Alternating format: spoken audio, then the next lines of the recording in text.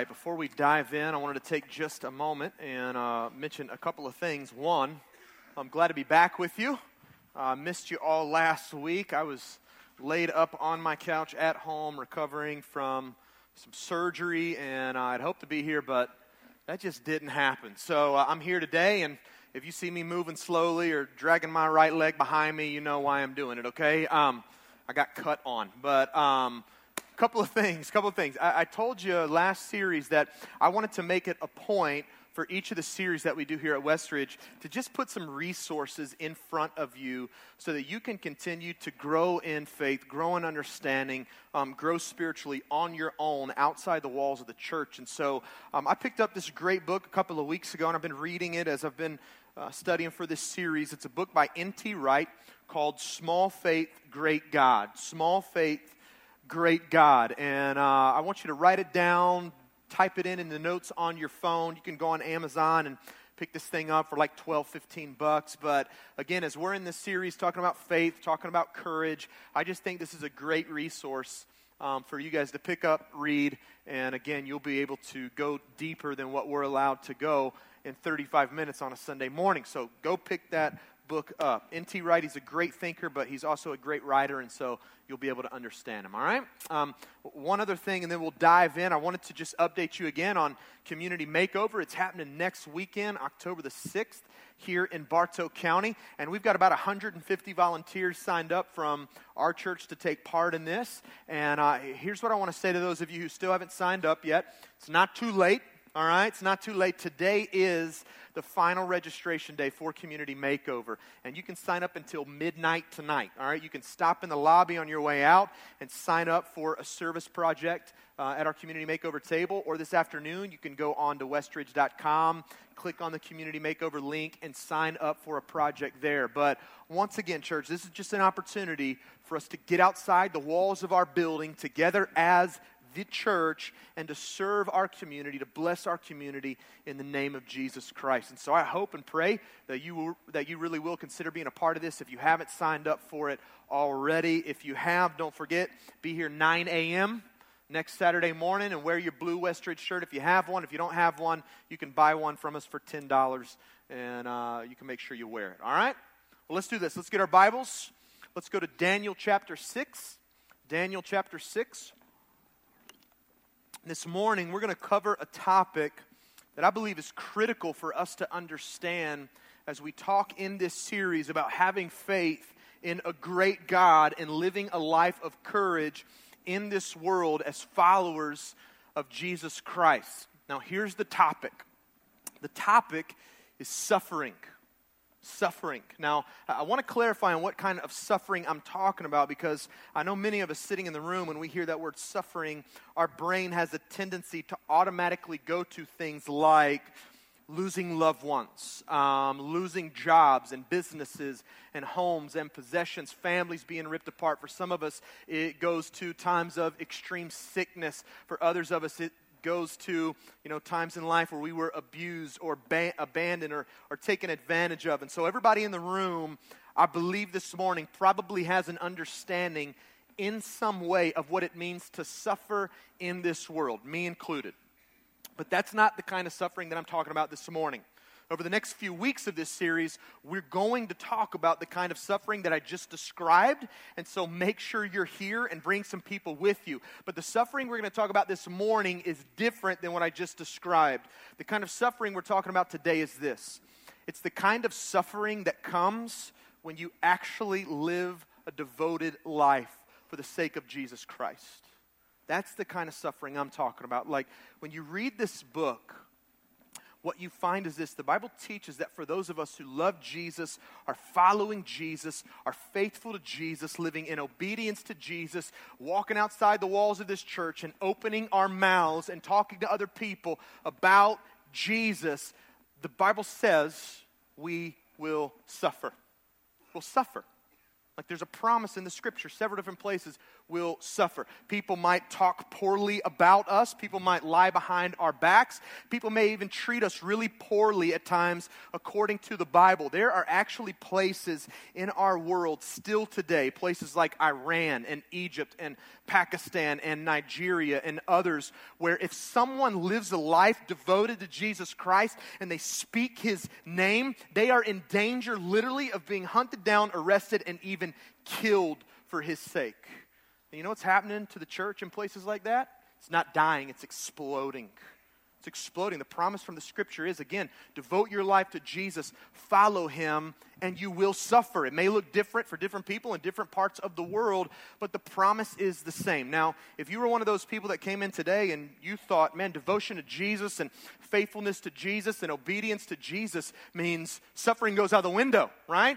Like maybe you're one of the people that have heard pastors say, man, if you live a life where you're following Jesus, it's all good, it's all peachy, it's all blessing, you're able to avoid suffering. Let me just read you some verses from the Bible so that we're all on the same page, okay? And you can follow along up on the screen. John 15, 18 through 20. This is Jesus speaking to his followers. He says, if the world hates you, know it's hated me before it hated you. If you were of the world would love you as its own. But because you're not of the world, but I chose you out of the world, therefore the world hates you. Remember the word I said to you. A servant is not greater than his master.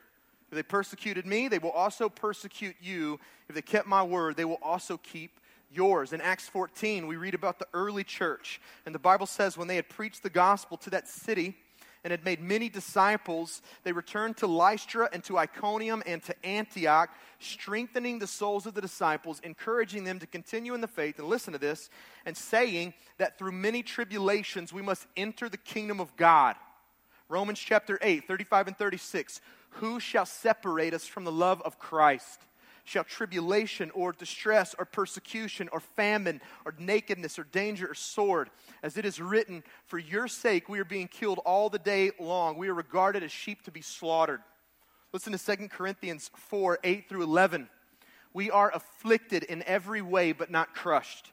Perplexed but not driven to despair, persecuted but not forsaken, struck down but not destroyed, always carrying in the body the death of Jesus, so that the life of Jesus may also be manifested in our bodies. For we who live are always being given over to death for Jesus' sake, so that the life of Jesus also may be manifested in our mortal flesh. Now, listen to 2 Timothy 3:12. I don't know that it gets much clearer than this. 2 Timothy 3:12, indeed, all who desire to live a godly life in Christ Jesus will be persecuted. Right? There's not much left open to interpretation when it comes to that verse. If you want to live in obedience to Jesus, want to be faithful to Jesus, want to follow Jesus, you're going to be persecuted. In 1 Peter, chapter 4, 12 through 14 and verse 16, here's what Peter says to the church. He says, beloved, do not be surprised at the fiery trial when it comes upon you to test you as though something strange were happening to you. Peter goes, man, you suffer persecution, you suffer hardship for the sake of Jesus. Don't act like something weird's going on. Like that's normal for people who live lives of faithfulness to Jesus Christ and his kingdom. He said, but rejoice insofar as you share Christ's sufferings, that you may also rejoice and be glad when his glory is revealed. If you're insulted for the name of Christ, listen to this, you're what? You're blessed. You are blessed because the Spirit of glory and of God rests upon you. Yet if anyone suffers as a Christian, let him not be ashamed, but let him glorify God in that name. Now listen, church, I could go on and on and on and on and on. We could use our entire 35 minutes together just reading verses about suffering for the sake and the name of Jesus Christ. But I think we're all smart people, and I think we get the point, right? And what's the point? If you love Jesus, if you're devoted to Jesus, if you're living a life that honors Jesus in this world, you will suffer. That's the promise. Now, I know what you're all thinking. You're all thinking, I'm so glad I came to church today to receive this awesome, life-changing news, right? Glad I'm here. Listen, in reality, though, before you go there, before you start questioning, why is today the day I got out of bed to come at 10:30 to church? Let me tell you why this is so critical and important for us to understand. Because if we as Christ followers go out into the world and we truly strive to live lives that makes Jesus famous. We strive to live lives that make Jesus known to people around us, and we don't expect hardship and persecution and suffering to come, you know what's going to happen when it comes? We're going to bail. Things are going to get too hard, and we're going to bail on everything we've ever said we believed in, right? Like, we bring up Jesus, and we start living a life that honors Jesus, and we don't get invited to the neighborhood barbecue anymore, right? Or our family looks at us and goes, do we have to invite them to Thanksgiving dinner? Like, something's happened, and they're weird now, and they won't shut up about this Jesus guy. Right? People who used to be your friends aren't really sure if they want to be your friend anymore, and they kind of talk behind your back, and they even say weird things to your face because they see you as nothing more than some weirdo who is like on this Jesus high, and they wish that you'd just shut up, right? And again, listen to me. You don't expect hardship to come your way. You don't expect suffering and persecution to come your way from other people. That stuff's going to come, and you're jumping ship. You're going to make a decision at that point if you really want to be in or out. And some of you are going to go, I didn't know this. The preacher didn't tell me that. I don't think I signed up for this part of Christianity. But again, the promise from the Scripture is this is part of following Jesus. Suffering, hardship, persecution, being treated poorly, being talked about, being lied about behind your back. This is part of following Jesus. And so listen to me, church. If we do expect that stuff to come as we follow Jesus in the world, and we know how to respond when it does come our way, listen to me, our faith in Christ will become more real to us and the world around us than we can possibly imagine. Now, we're going to read some verses from Daniel 6 together, and I'm going to show you what I'm talking about. And so we're going to pick up in verse 1, and we're going to start reading a very familiar story probably for a lot of us, one of my favorite stories from the Scripture. Daniel 6, starting in verse 1. The Bible says, it pleased Darius, who was king over Babylon during this time, it pleased Darius to set over the kingdom 120 satraps to be throughout the whole kingdom. And over them there were 3 high officials, or presidents, of whom Daniel was one, to whom these satraps should give account so that the king might suffer no loss. And then this Daniel became distinguished above all the other presidents and satraps because an excellent spirit was in him. And the king planned to set him over the whole kingdom.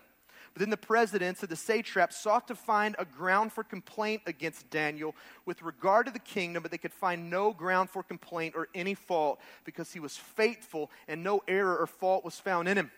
And then these men said, we shall not find any ground for complaint against this Daniel unless we find it in connection with the law of his God. So let's hit the pause button right there and make sure we get this, right? There's a king over Babylon. His name is Darius. And he decides one day he wants to reorganize his entire kingdom. And so the Bible says he takes 120 men and he uses those guys much like governors in his kingdom. They rule throughout the kingdom and they collect money from people under their leadership as those people's tribute back to the king.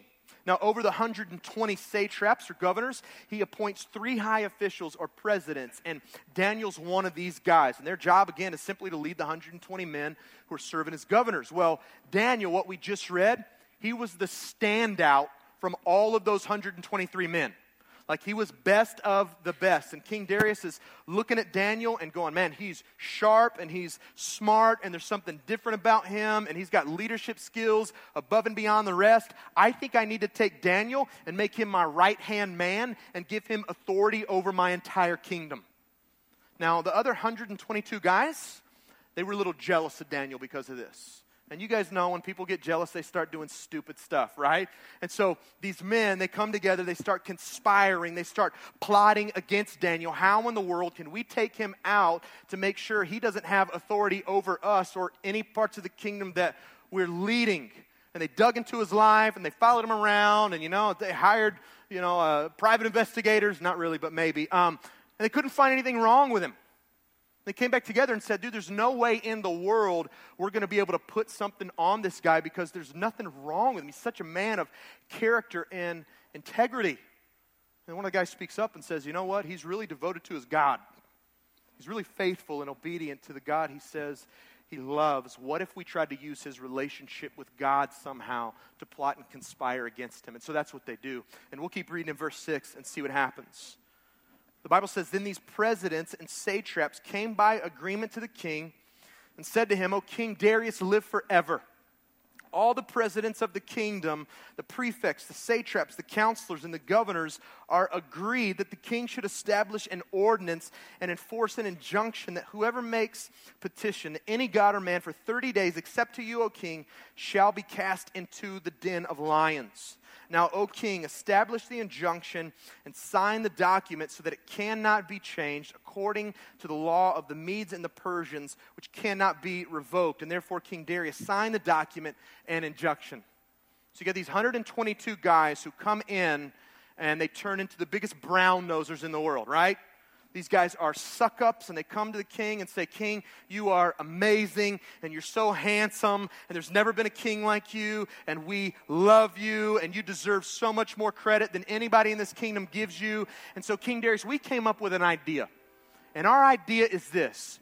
For the next 30 days, we think you should play the role of God. King Darius, what we think is we should sign a law that says for the next 30 days, nobody can pray to, bow down, or worship anybody or any god except for you, King Darius. Again, you're awesome, bro. That's why we're doing this, right? And what does King Darius do? He, like some of us, he gives into the flattery and he goes, man, I am pretty awesome and I am an amazing king and I do deserve more honor and more recognition and people should bow down to me and pray to me and worship me. And so they hand him the document and he signs it. Now, what's interesting is how Daniel responds after he hears about this ordinance that's been signed. Look at Daniel 6:10, just this one verse, and see what Daniel does. The Bible says when Daniel knew that this document had been signed, he went to his house where he had windows in his upper chamber open toward Jerusalem, and he got down on his knees 3 times a day, and he prayed and gave thanks before his God as he had done previously. I mean, how insane is this? Daniel hears if anybody prays to, worships, bows down to any god other than King Darius for the next 30 days, that person will be thrown into a hole in the ground full of lions. And what does Daniel do? He doesn't go, hey, God, it's only 30 days, right? God, listen, I'll be back in about a month, but you heard, I mean, if I stay faithful, if I remain obedient, right, I mean, I'm going to be eaten alive by lions, and no one wants that. I mean, that's a bad day when you get eaten by a lion, right? And so Daniel doesn't go, God, it's only 30 days. I'll bow down to King Darius. I'll be back. Just hang on. Be patient with me. He doesn't do that, right? He doesn't go home and close all of his windows and all of his doors and say, okay, God, it's me and you 3 times a day in private. And so in this environment, I'll be faithful. I'll be obedient, right? I'll put on the show, right? It's me and you. But out there, where everybody else is, man, I'm hiding. I'm going to do the King Darius thing. So in here, I'll act and live a certain way. And out there, I'll act and live a certain way so that I can hide and not have to suffer and not have to, look at being thrown into the lion's den. What does he do instead? He goes home with windows open, with doors open, and he gets on his face 3 times a day, and he prays, and he bows down to, and he worships his God just as he had done previously. Now listen to me, church. Daniel was a guy who, as a teenager, he was kidnapped by the Babylonians, and he was forced into a culture there that was constantly trying to rob him of his God-given identity. Daniel was a guy whose 3 friends, in Daniel 3, you can read about this, Shadrach, Meshach, and Abednego, they were thrown into a fiery furnace for refusing to bow down to a big golden statue that King Nebuchadnezzar had made, right? So listen to me, I'm saying that to say this. I don't think Daniel was the guy who, when he heard about the ordinance, went, they're not going to throw me into the lion's den. No way. I mean, I'll pray, I'll worship. I'm buddies with the king. There's no way in the world they're going to let that happen to me. I'm good. No, Daniel knew exactly what would happen. If I pray, if I worship, if I bow down, I'm hanging with lions later today. He knew what was coming his way. And what did he do, church? Got on his face. Even if it meant suffering, even if it meant persecution, even if it meant death. He got on his face and he remained faithful to God. Now, here's the question I want to ask all of us. And I want you to think about this for yourself as an individual today. What would you do if this was you having to make a decision like this. Like somebody came to you and said, man, remaining faithful, remaining obedient, following Jesus, man, it means suffering, persecution. It means, dude, your head's chopped off. It means you're eaten alive by wild animals, right?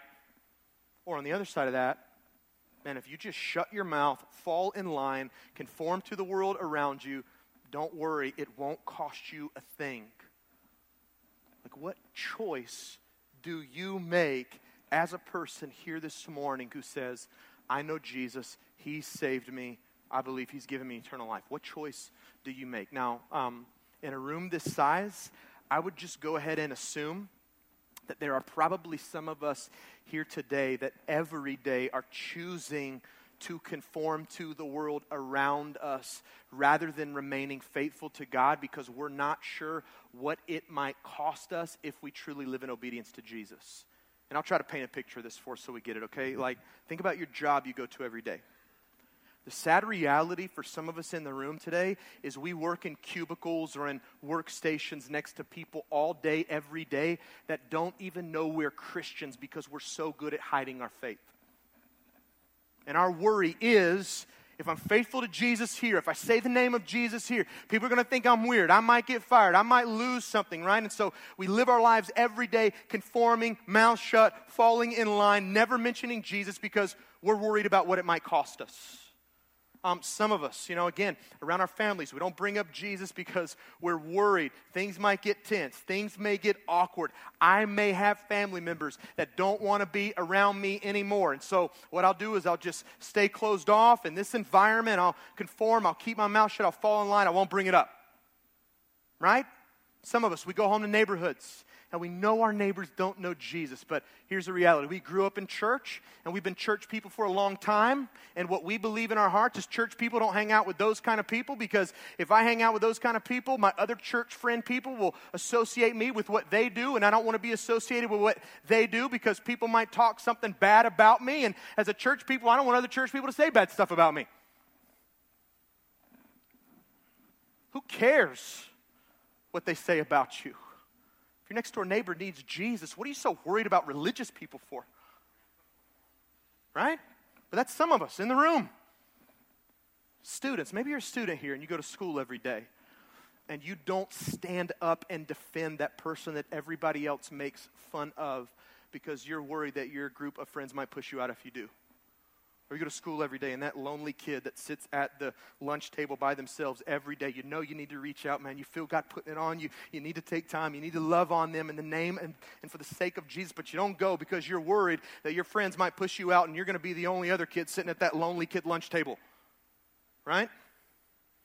So again, it's conformity. It's shutting my mouth. It's falling in line because I'm worried about what it might cost me if I live in obedience and faithfulness to Jesus Christ. If any of these descriptions sound anything like you, I truly believe that there are two big issues that you have got to face and overcome through the power of the Holy Spirit. And the first issue is this, is just fear.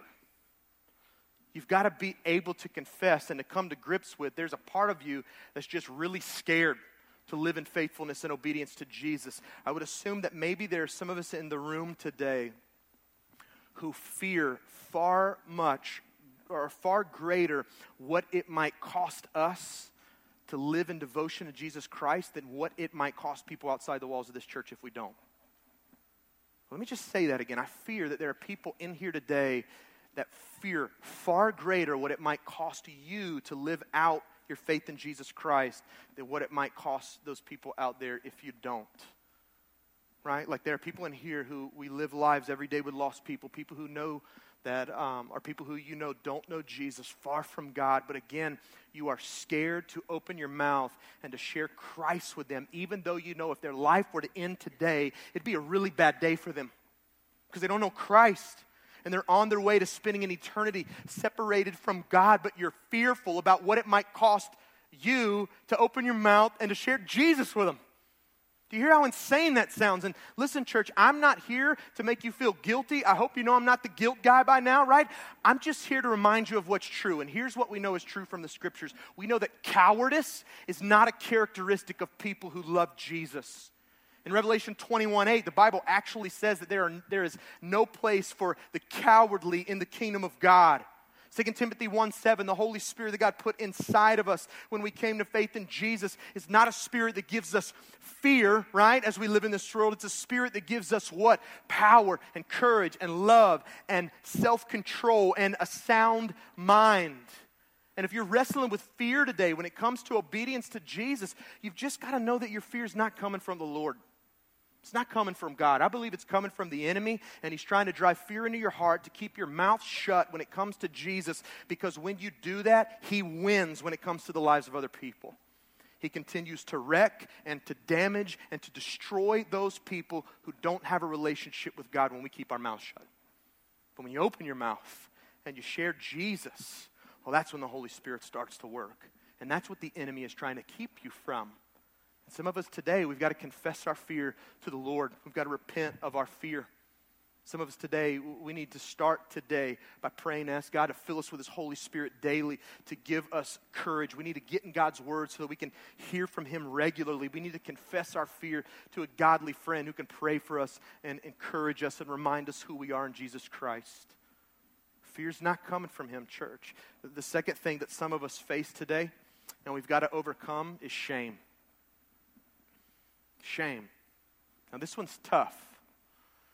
But I think that there's several people, maybe here and also outside the walls of our church and other churches, who say they know Jesus, say they believe Jesus Christ has died in their place for their sins, that He conquered death so that they could have eternal life, yet they're still very ashamed to bring up the name of Jesus around certain people and certain groups of people.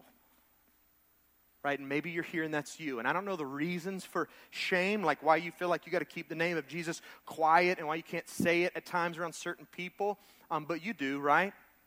I mean, maybe for you it's, man, I feel like when I bring up Jesus around people, I'm imposing my beliefs on them. And that makes me feel bad.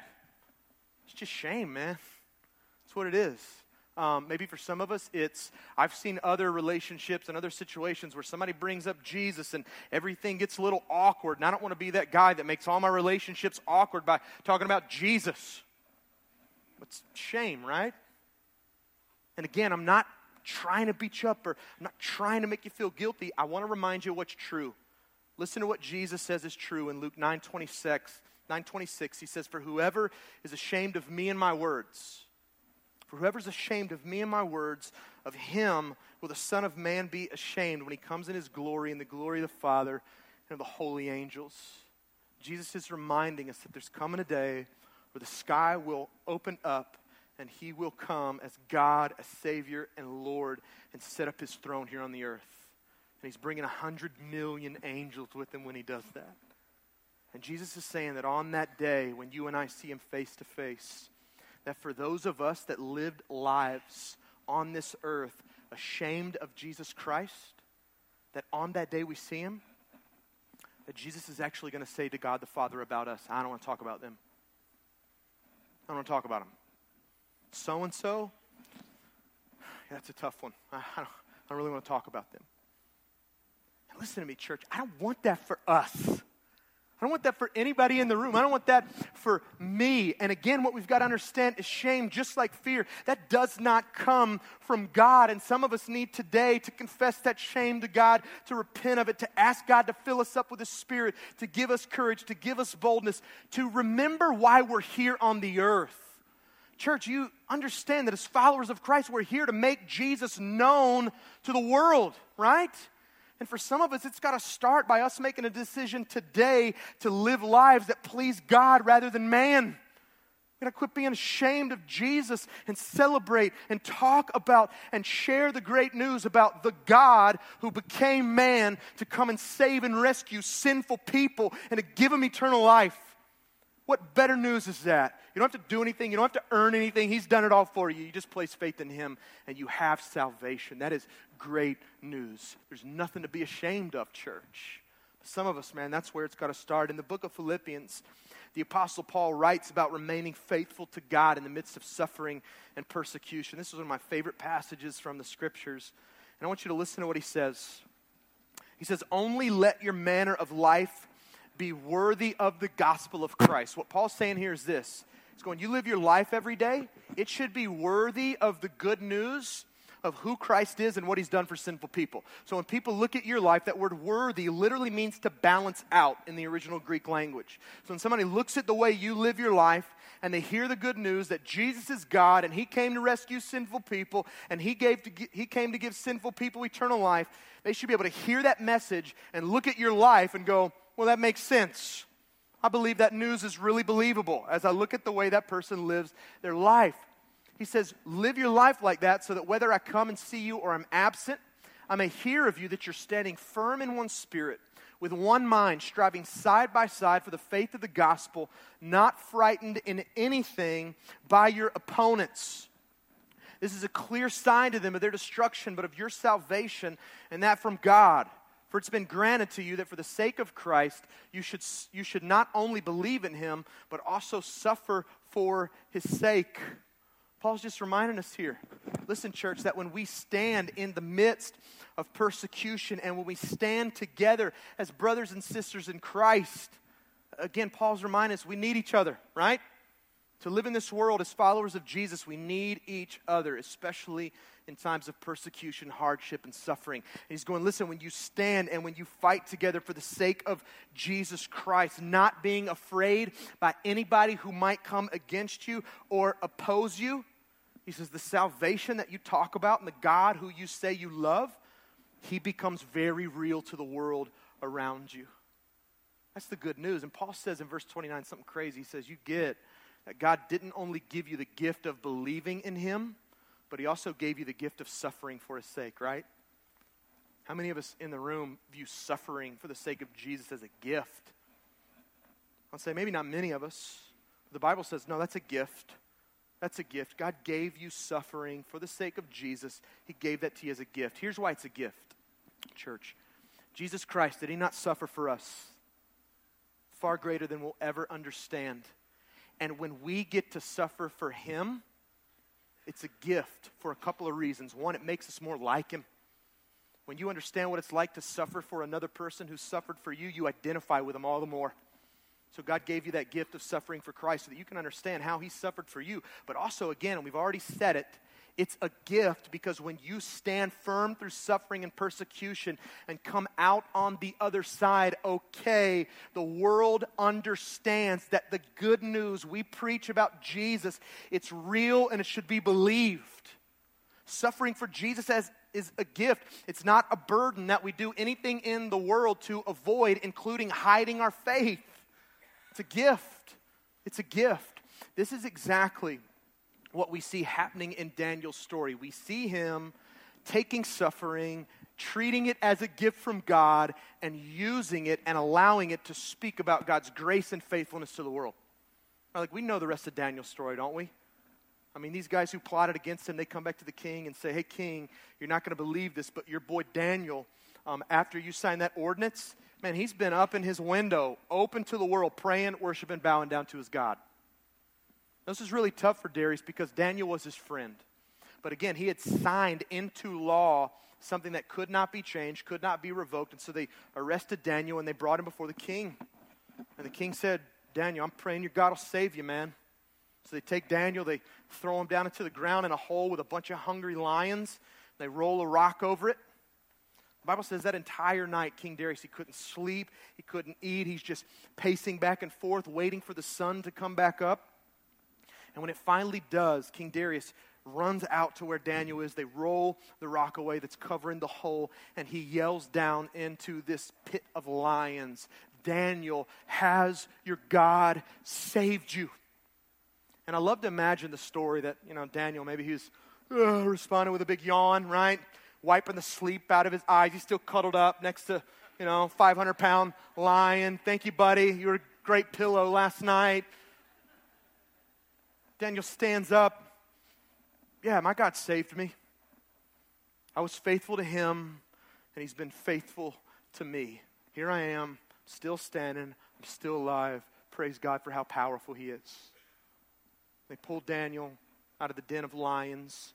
The Bible says they go get the men that plotted against Daniel, along with their wives, along with their children, and they throw them into the pit with those lions. And the Bible says that they overpowered those people before they hit the ground, and they crushed their bones into pieces.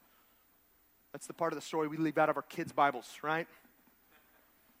This is what happens. And Daniel, man, he's standing there face to face with Darius, and Darius decides that he's going to write a letter to the entire world about what Daniel's God has done to him, or done for him. And I just want you to listen to this. Daniel 6, 25 through 27, here's what he writes. King Darius wrote to all the peoples, nations, and languages that dwell on all the earth, peace be multiplied to you. I make a decree that in all my royal dominion, people are to tremble and fear before the God of Daniel. For he is the living God, enduring forever. His kingdom shall never be destroyed, and his dominion shall be to the end. He delivers and rescues. He works signs and wonders in heaven and on earth. He who has saved Daniel from the power of the lions. Church, are you standing firm in faithfulness and obedience and devotion to Jesus Christ, no matter what it may cost you? Again, listen to me. When you do, God is glorified, and it is good for all people, because people get an understanding of how true and how real what you say you believe truly is. Are you standing? Are you standing firm? Listen, Jesus is not the used car salesman, right? Who paints a beautiful picture of what it might cost to follow him, and then you get into it and you realize, man, this thing's a dud. This isn't what I signed up for, right? Luke 9:23, Jesus says, you want to come follow me, if you want to be my disciple, deny yourself, forget about your existence, take up your cross and live in obedience to me daily, no matter what it may cost you, and come be a part of what I'm doing in the world. If you're a follower of Jesus, you will suffer. But it's a gift. You know Jesus all the more, and you have every opportunity in the world to let Jesus be real in and through you to a world that's just waiting and watching for how you're going to respond. And so this morning, again, if you know Jesus and you struggle with fear, you struggle with shame, you worry about what living for Jesus is really going to cost you, some of us, again, we just need to repent. We need to come before God and ask him to change us. Pray for courage. Pray for boldness. Others of us that are here that don't know Jesus, and this is always a fun invitation to give, place your faith in Jesus today as God, as Savior, as Lord. And again, I know it's fun when I go, man, if you follow him, you're going to suffer. It's going to be tough at times. And then to say, come follow him. But you know, that's what Jesus did. That's what's happening across the world when, places like China, come be baptized and you could lose everything, and people are being baptized in droves. I don't ever want to be the pastor here in America that goes, come follow Jesus, life will be awesome. No, come follow Jesus. It may be tough. People might hate you. Life may be hard. But listen to me, God loves you, and he wants a relationship with you, and you've got all eternity to live with him in perfection. No suffering, no pain, no crying, no death. Everything exactly as God intended. You might have to hang on for a little while to get there, but it's coming. And so I'm just telling you, God loves you. I don't care who you are, what you've done, what your past looks like, what your present is defined by. God loves you desperately, and he proved that by wrapping himself in flesh and coming to the earth as a man named Jesus Christ and living a perfect life for you and laying down his life in death to pay for your sins to God, and by defeating death 3 days later when he rose from the grave so that you could have eternal life. Come and follow him. Put your faith in him. Believe that about Jesus. Turn from your sin and come follow him. That's the invitation today. So I want to ask you, if you will, just to pray with me. And if you need to place faith in Jesus, there's no magic prayer that saves anybody. There's no magic words. Again, the Bible just says it's about repentance and confession. You need to be willing today to say, God, I am done doing life my way. I'm done living how I want to live. God, I want to live the life you created me to live. And you need to come to God this morning and just say to him, right in this moment, the quietness of your heart, God, I believe Jesus is God. And I believe he came to this earth and he lived a perfect life because I can't live a perfect life on my own.